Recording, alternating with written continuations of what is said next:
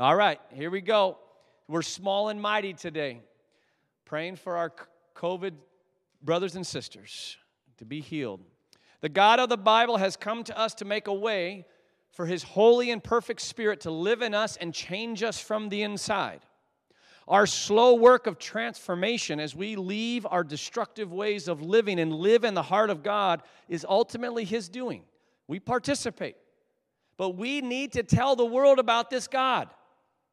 A God that does not put a heavy yoke on us and heavy burdens, but lifts them. The Bible is absolutely unique because unlike any other religious text, there are no human heroes. In fact, every leader in the Bible is transparent with their flaws, especially the ones who wrote about their lives. Think about that. The ones that even had the power to write about their own lives are writing about their flaws instead of making them sound like they are incredible leaders. There is only one perfect hero in the biblical text, and that is God Himself. That gives the Bible great credibility. The Bible is the only religious text that declares that the God of the universe, who created all things and who sustains all things, actually became a human being. Actually decided to walk with us in our pain, who became a poor man, not a celebrity or a powerful military leader, who actually submitted Himself to our death and then resurrected from that death. It's the core of the story that we are to represent in this world. It's the beginning of this big picture, summary-like section that starts the book of Acts, right? Where it says, during the 40 days after He suffered and died, He appeared to the apostles from time to time and proved to them in many ways that He was actually alive. The main authors and the original leaders of the Christian faith, the authors of the New Testament, they were martyred for their proclamation in their generation that Jesus was the one true God who died to save us from our sin, who then resurrected from death to actually give us real hope and promise that He has the power to resurrect us after we die. Their message is our message, that it's only in Jesus that we can find our healing, our joy, and an abundant kind of life that will actually last beyond the grave. That through Jesus, you can experience the power and love of God. Because they insisted on this, the OGs, the original followers of Jesus who wrote the New Testament of our Bible, because they insisted that this is a reality they saw and they heard and they touched, they had to live their lives as fugitives in poverty and eventually were killed because of their testimony. Think about that, church. They did not spread a religion that made them wealthy and famous. Their lives were shortened because of what they spread, not lengthened. That gives their message credibility. In fact, Paul, one of the main founders and writers of the New Testament in our Bibles, chose to actually leave his celebrity, wealthy, and successful status to become one of the hunted and persecuted ambassadors of Christianity. He too was martyred, and trained psychologists have analyzed his writings and can find no trace of mental illness or delusion that he's been accused of. He saw the risen Jesus. And he made his life purpose to be an ambassador of God for our Bibles. Church, we can be solid on the foundations of our faith. You do not live on shaky ground. And because of this, it should compel us to share with people who this God is. And if they reject our message, we kindly move on. And if they receive it, we teach them and show them all the glories of our wonderful God. Can I get an amen? I remember we just finished up our summer life group series. It's such a joy. We were in the group that I was in. We were studying 1 John. And it was such a joy. I think it was 2 or 3 weeks ago. This young lady came in. She had never been to our church. She was invited by a friend. And we found out that she used to go to church, but then had kind of basically wandered away from God. And it had been years. And, we were around a table. And we had the Bible passage on a piece of paper, and we had the markers out and the pens, and we were talking it out. And she was like drawing little designs and talking and participating. And I kept commenting like, man, you got some good artwork. And she kept commenting, this is an incredible Bible study. And at the end of it, I was in the smaller group praying with her and her friend, and she just kept saying, man, the Bible is awesome. I forgot how amazing the Bible is. God spoke to me today. And it just made me like, that's right. The Bible is awesome. If you want to get God to speak to you, just get in your Bible. And it was so good for me to see this fresh person who just had not been around the Bible in 3 years to just go, God, and I mean, she was the one in tears as we're praying for her. I mean, like God just spoke to her through the Word of God. Another question that some of us may have when it comes to us sharing our faith, telling other people about Jesus, some of us may have heard this around or feeling it personally. Well, how can I impose my beliefs on another person? If I tell that people that Jesus alone is God and the source of all life, and what they're building their life on is not going to satisfy like Jesus, am I not sort of in the same stream of those historical colonialists from Europe to the Americas? How can I participate in something that is so awful? Let's try to talk about this a little bit. I'm not going to be able to cover it all in just one little teaching today. And it's a messy, difficult subject to even wade into when you understand the history of colonization from Europe to the Americas. It is horrendous. The stories that I have read just make my stomach churn over and over again. And sadly, so much of the European conquering of the indigenous people that lived in these lands and down in Central America and South America and Mexico, right? So much of them bringing slaves over from Africa, it was actually done in the name of Jesus. They said they were doing it in the name of Jesus. They had a gun in one hand and they had a Bible in the other. And that is horrendous. How much they claim to be an ambassador of Jesus and were an ambassador of the devil in their actions. But then when you look into the details of all this horrible history, and so many people don't want to look into all the details. They kind of get the history from like a 1-minute summary mashup on a video feed on their Instagram. Some horrible stats and then a summary, and that's all that, right? And, you know, I mean, church, you all know, I mean, I'll keep saying this, but we're losing intelligence with every swipe. I just want you know, we're just losing brain cells with every swipe. We're just getting dumber and dumber. We are, ironically, becoming more arrogant as we become less wise. And then even those who claim to have actually read up on the history only seem to represent parts of it. But a deep dive into the history reveals that clearly the true motivation for the expansion and the colonization of the America and India and parts of Africa was purely the expansion of the kingdoms of this world. It was purely greed and power driven. I mean, for anybody to argue against that is just shocking to me when you look in the details of this history. It was purely about expanding and representing the kingdoms of this world, right? There's a lot of talk about doing everything in the name of God, but the heart and the actions were clear. We are going to expand the power of England and Spain and France. We are going to make our families very rich and powerful. That was it. And this has always been the most heinous sin of rebellious human beings, justifying horrific evils by calling it righteous, deluding and deceiving our own hearts that the ways we're corrupting people are actually being blessed by God. This was the sin of the nation of Israel in the Bible. It is, in that little seed is always there. That little seed is what's tempting the disciples right here in our Acts chapter 1. They now realize, man, the dude we're rolling with is actually God. Man, this guy just rose from the dead. He's got power. And so they ask him, Lord, has the time come for you to free Israel and restore our kingdom? We're an oppressed people, so now is the nation of Israel going to rule and conquer them all? Jesus just keeps teaching about his kingdom.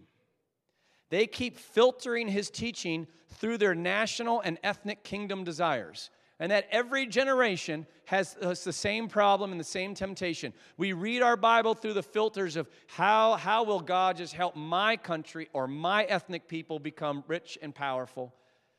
Jesus has to remind them, no, you're not going to pick up guns to move my kingdom forward. That's how kingdoms of the world move forward. You're going to receive my spirit. You are not going to conquer all of the nations of the earth with military might. You're going to conquer the devil who is reigning in all the nations of the earth through the might of my healing and saving love. You are moving your allegiance away from your kingdom into my kingdom, away from your broken cultures that desire greed and power into my culture that desires servanthood and unity. And the apostles wrestle with this for many chapters in the book of Acts. It's not until chapter 15 do they work out the specific ways that they are not going to tell people that you have to be Jewish in order to have Jesus. They work out that clarity and that self-awareness of their own culture and their own cultural blinders, and it's a messy process. It always will be messy. It's always messy because every culture has something of God that's unique. And we need every culture to be their culture because they bring a unique perspective of God. But the problem is when we realize that and then we forget that every culture has brokenness and sin, and we need to carry our unique image of God in a humble perspective as we cross cultures and learn how to piece it together versus one culture dominating the other. Are you following me? We wish it was just this simple, kind of black and white, easy process, but we're complicated and broken as human beings. We're messy when we're trying to build unity, and that affects how we represent Jesus, sadly. But followers of Jesus, we persevere in working it out in humble ways so that the culture of Jesus and his kingdom becomes more and more clear. This colonization that happened, most of it, is just not, there's nothing representing the kingdom of God. They thought they were. But then when you look at that history, you actually find small little lights in the midst of that great darkness, where you realize that in the midst of horrible evil, God was redeeming in the moment, and he's still redeeming all of that horrible evil. You realize that there were actually authentic disciples of Jesus who came from Europe, who were true ambassadors to Jesus, who both shared and taught the whole gospel, and also did everything they could to stand against the cruel oppression of their political, military, and sometimes even religious leaders. I want you to listen to the words of a Spanish Dominican friar, Antonio de Montesinos. This is on a Sunday before Christmas. You know how Christmas, it's like the time when we all get happy and everything. This is a Sunday before Christmas. This is in 1511. It's on the island of what we now call Dominican Republic in Haiti. We love the Dominican Republic in Haiti, which is one of the first of the land that was conquered. And he's in a straw-thatched church, and he condemns the current Spanish conquest of the indigenous people. And I got this out of a book that some of you recommend to me that I've loved called Brown Church. He said, this is his sermon. In order to make your sins against the Indians known to you, I have come upon this pulpit. I, who am a voice of Christ, crying in the wilderness of this island, and therefore it behooves you to listen, not with careless attention, but with all your heart and sense, so that you may hear it. For this is going to be the strangest voice that you've ever heard, the harshest and hardest and most awful and most dangerous that you've ever expected to hear. This voice says that you are in mortal sin, that you live and die in it, for the cruelty, and the tyranny you use in dealing with these innocent people. Tell me, by what right or justice of you keep these Indians in such a cruel and horrible servitude? On what authority have you waged a detestable war against these people who dwelt quietly and peacefully on their own land? Are these not men? Are you not bound to love them as you love yourselves? You can probably imagine Montesinos' sermons didn't hit teachable ears, and he got a firestorm of persecution, including an accusation of treason. He kept preaching. And there are many more disciples of Jesus that display the incredible light and love of Jesus in the midst of a very dark time in human history. God abhors his name to be used for evil. Those that do, they will face grave consequences if they do not repent. But not only does God punish those who use his name for evil, but then he redeems and raises up his true disciples, both from outside and inside the cultures that have been exploited. The rise of the African American church is one of the most incredible testimonies to God's redeeming work and glories there. Slave owners would give them a partial Bible. They ripped out everything in the Bible that would tell the slaves that they shouldn't be slaves and they were empowered. They didn't want them to see that. And yet the slaves, that God met them there and built his church from the inside there. The rise of the Brown movement of church and revivals in many of the Americas is evidence of God's redemptive work and the true disciples of Jesus, both outside and inside the different cultures that are woven throughout this time. And even though there were true followers of Jesus building the true kingdom of God in this time, it's just important that we, the church right now, recognize and keep repenting of the harm in the name of God that was done on so many peoples, and especially the privileged and wealthy status that different countries like us have and different people have because of what happened. So where does that leave us as individuals? We as followers of Jesus have put the foundation of our life on this Bible and on the Spirit of Jesus that we have complete access to. We do not let professors on college campus dictate our life purpose. We do not let the corruption of history dictate our life purpose. Jesus tells us to go and share all we know about Jesus, all the ways that his death and resurrection and his teachings have transformed and continue to transform our lives. We strive not to be prideful. Our posture is simply hungry and broken people who are showing other hungry and broken people where to find food and healing. We know from the Bible that our God is the God of all cultures and of the entire world. So we go expecting to find him already there, to give people what we have of him and to receive from them what they have of him. We are on a mission to glorify the name of Jesus, to build the right reputation of Jesus, to fix and fight for the authentic truth of Jesus, whether that be liberal professors on a college campus, conservative pundits on news stations, secularists, spiritualists, relativists, religious extremists. We represent Jesus. We always go. We always cross the barriers. We always absorb the difficulties of building trust with those that are so different from us so that we can share with them the Creator God who calls us all in to be a family and who works on the behalf of our ongoing unity. We don't sit around and let people keep picking up axes and falling into ditches. We go. We demonstrate. We talk. We proclaim. Pastor Stanley and the Dominican Republic, a Haitian brother, we have talked so much about how all these problems and difficulties, but how in all the cities of the world, we need hundreds and thousands more authentic disciples of Jesus to move into the cities to preach and live the whole gospel of God.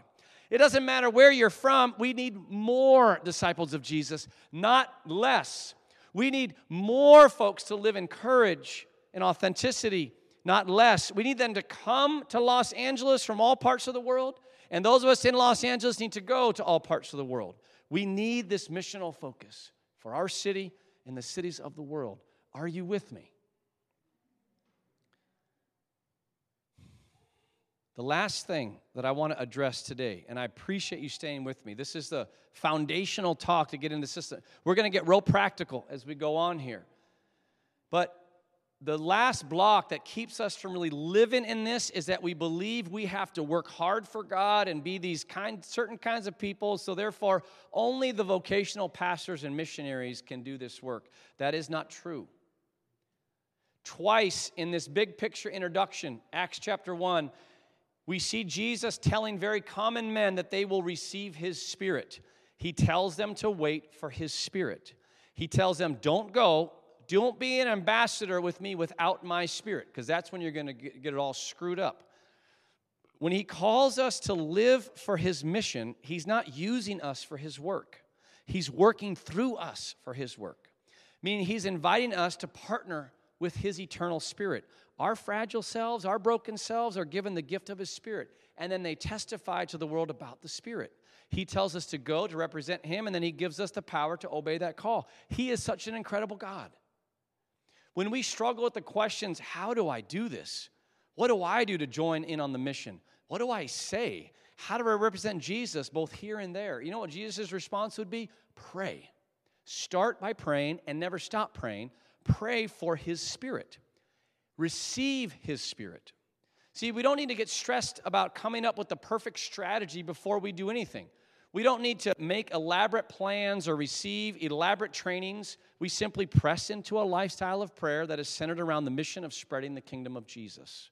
We move from a life that is praying only about ourselves and our blood families to praying for Jesus to reveal himself to the people that we are around, for Jesus to break through to people that we are working with, seen on the streets, right? We pray for Jesus to reveal how in my career, in my job, in my stage of life, in my family situation, how can I align my life through his work in the globe? We pray for the mission to happen in us. And then over time, we receive his spirit and his wisdom and his insight, and then we act. It's a shift from moving our passions from me and mine to him and them. We do that shift through prayer. In 2008, in the city of Vallejo, the city of Vallejo was the first city in California, the major city, to ever declare bankruptcy. And that's up in the Bay Area. And that was in 2008. And this meant that the schools and the public services didn't have funds. Housing values plummeted. All kinds of anxiety and sadness hit the city. So the Christians, some, gathered at the steps of City Hall to start praying for the transformation of the city. When the mayor heard about it, he came out to the steps and he told the Christians, keep praying, dedicate the city to your God. From that time of prayer, things started to turn around. One man's journey sort of sums up what a lot of people were doing in Vallejo. This man was Michael Brown. I think I have a picture. Here's Michael Brown. He had a small little transportation company, buses and vans, right? And he just said, okay, he had started fasting, asking God these questions. And I want you to listen to these questions. Do you ever ask these questions? God, does what I do every day when I go to work, does it actually matter? Is it in line with your mission? Well, God started to answer that prayer. Do you ever have that prayer? God, does what I do every day, does it actually matter? Do you actually care about this? Is it a part of your mission? God started to answer that prayer through this citywide prayer movement. As he's praying with other people for his city, he realized, God was saying, he realized, I just need to start seeing myself as a minister of God and stop seeing just the pastors as a minister of God. So when I go to work every day, I'm a pastor. I represent Jesus. It's right. He's like, that's right. It's all disciples of Jesus who are priests, the scripture says, and pastors who stand between heaven and this world, and we bring the power of heaven to this world, and we bring the world to the power of heaven. That's the definition of a priest and a pastor. Stand between two worlds, bring each of them together, right? And so he realized he needed to bring righteousness, peace, joy to the marketplace, right? That his little company is a ministry. So he just started, some of his little team, they said it was a little weird. He just comes in one day, calls me, and he says, from now on, Jesus is the CEO. The Father's the CEO, Jesus is something, and the Holy Spirit is something, the three, his things. And they were like, that was a little weird, but then things started changing real fast for our company. He started praying every day when he went to work, praying, God, use my company to make your mission go forward. He prayed for the people he worked with. He started getting ideas. He called up the superintendent of the school district and said, hey, I will give you more bus lines for free right now. We'll figure it out later, but don't worry about it. In fact, by the time this was over, the superintendent of the district praised publicly Michael Brown and one other pastor, saying that in this time of bankruptcy, when they had no money, when she called any of these two men, they would always respond, they would always help. They both had the attitude of the school districts, hey, we're now responsible for your success, and whatever you need, you call upon us. We'll help you get there. We're going to take it personal that these schools still function. That's being an ambassador of Jesus. He started hiring more people, especially those who were struggling, trusting God. The work started coming, right? But because he's busing more kids and stuff, he's getting to know more people around the neighborhood, and all of a sudden he ran up against this one young man who had developed an incurable disease. He had a short time to live, and the young man, he just was so depressed, he was just destroying his life. It's like, well, it's going to die anyways. And Michael Brown said, I want you to come over to my office, and I'm going to pray that God will heal you. Kid's like, okay. And he would come over, and Michael Brown, just sit here as long as you want. And we were walking back and forth. We're just going to keep praying for you as we're working all day long. And that's exactly what him and his other Christian workers did. God healed that man of the disease. Michael Brown's transportation service was more of a church than most churches have ever been. Can I get an amen there? Right? The same has been true of factories in China, underground, some hospitals I read about in certain generations, some schools, even some fast food restaurants, right? Where we're like, hey, our workplace is church. We represent Jesus. Worship team, come on up.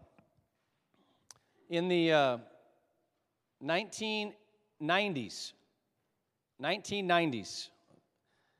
there was a small amount of Argentinian Christians in the country of Argentina in one city called Resistencia, which means opposition. At the time, there were only about 5,000 Christians out of a population of 400,000 in their city. And these 5,000 Christians were in 70 small churches. 68 of the Christian churches existed because of church splits. So the Christians were always dividing, and there was very few of them. The city was immersed, the 400,000 folks, they were immersed in witchcraft. They had demonic altars all over the sidewalks of the cities. There was a cult that was kind of the mainstream belief system is called Saint Death, and it was widespread over the region. Burdened by this reality, like some of these groups of Christians gathered to pray for the Spirit, just to pray that God would say, the city of Resistencia in Argentina, that's my mission field. And eventually, their one prayer meeting, they established what they called houses of light in 635 neighborhoods in their city. Places of just regular prayer. The focus was to pray for their city. And they started praying, and all of a sudden, all the miracles started showing up as they kept praying. The small group of Christians, they were used to holding these like church rallies where they would fast and pray and they would see a couple healings. But now, through these houses of light praying for the city, all these Christians were going to work praying for people, and they were hearing the miracles happening in the workplace, out in the streets. Thousands of people started giving their life to Jesus. And now today, 30 years after 635 houses of light of Christians praying for their city, now there's 100,000 Christians in a city of 400,000. From 5,000 to 100,000. Come on, church. Don't leave until you receive my Spirit. I want to ask us this week, I want to ask us to begin to pray for our families, for our city. Start there. We'll get to praying for the country. We'll get to praying for the world. Would you commit to saying, you know what? I'm going to keep praying for my needs because I'm never going to be independent of God. I'm always dependent on God. But now I'm going to add the needs of my family and the needs of the city. I'm going to particularly ask for Jesus to be glorified in people's hearts, for Jesus to show up and change people's lives, for people to know the Jesus that has changed my life. What I would like to hear, we're going to be doing this series for a couple of months. I want to hear, man, if we can get at least 7. If I can get at least 7 households who will say, we will take a day of the week, and for at least 20 minutes, we will set aside 20 minutes, and we will pray for this community. We will pray for the needs of this community, for our city, for our neighborhood. We will pray that people will know Jesus. If we could get 7 households to be houses of light of prayer that cover every day of the week. I don't care what time you pray. We're not going to try this big coordinated effort. We get a big Google sheet of, all right, what time? Just tell me after you pray this week, tell me in the next couple of weeks, Pastor, we'll be one of the houses of light. We'll take Thursday. We will make sure every Thursday that our house will stop for 20 minutes and we will pray specifically not just for our needs, but for the needs of the city, that people would know Jesus. We will join our hearts in the mission of Jesus in this city. If we can get more than 7, and we got 2 families on Monday, and we got 3 families on Wednesday, the more the better. But as we come out of this summer, and our folks start coming back from vacation and getting healthy, and we get in the school year, let's not have strategies. Let's just pray. And let's let the Spirit of God lead us. Amen? Come on, let's stand right now. Let's just pray right now. Let's worship and pray right now. Oh, Jesus, you're so good. You're so reliable. You work even when we're so messed up. You work. You will never let your light extinguish. So make our light stronger. Make our hearts stronger. God, give us the courage to align our lives with your mission. Give us the courage to believe that we can be a minister, a representative, an ambassador of you. Come and fill us up. Come as we sing. Give us your heart that is about those who are lost, about those who are in pain, about those who are believing a false God. Come, Lord Jesus, and let us be in sync with you. Come. We need you, Spirit.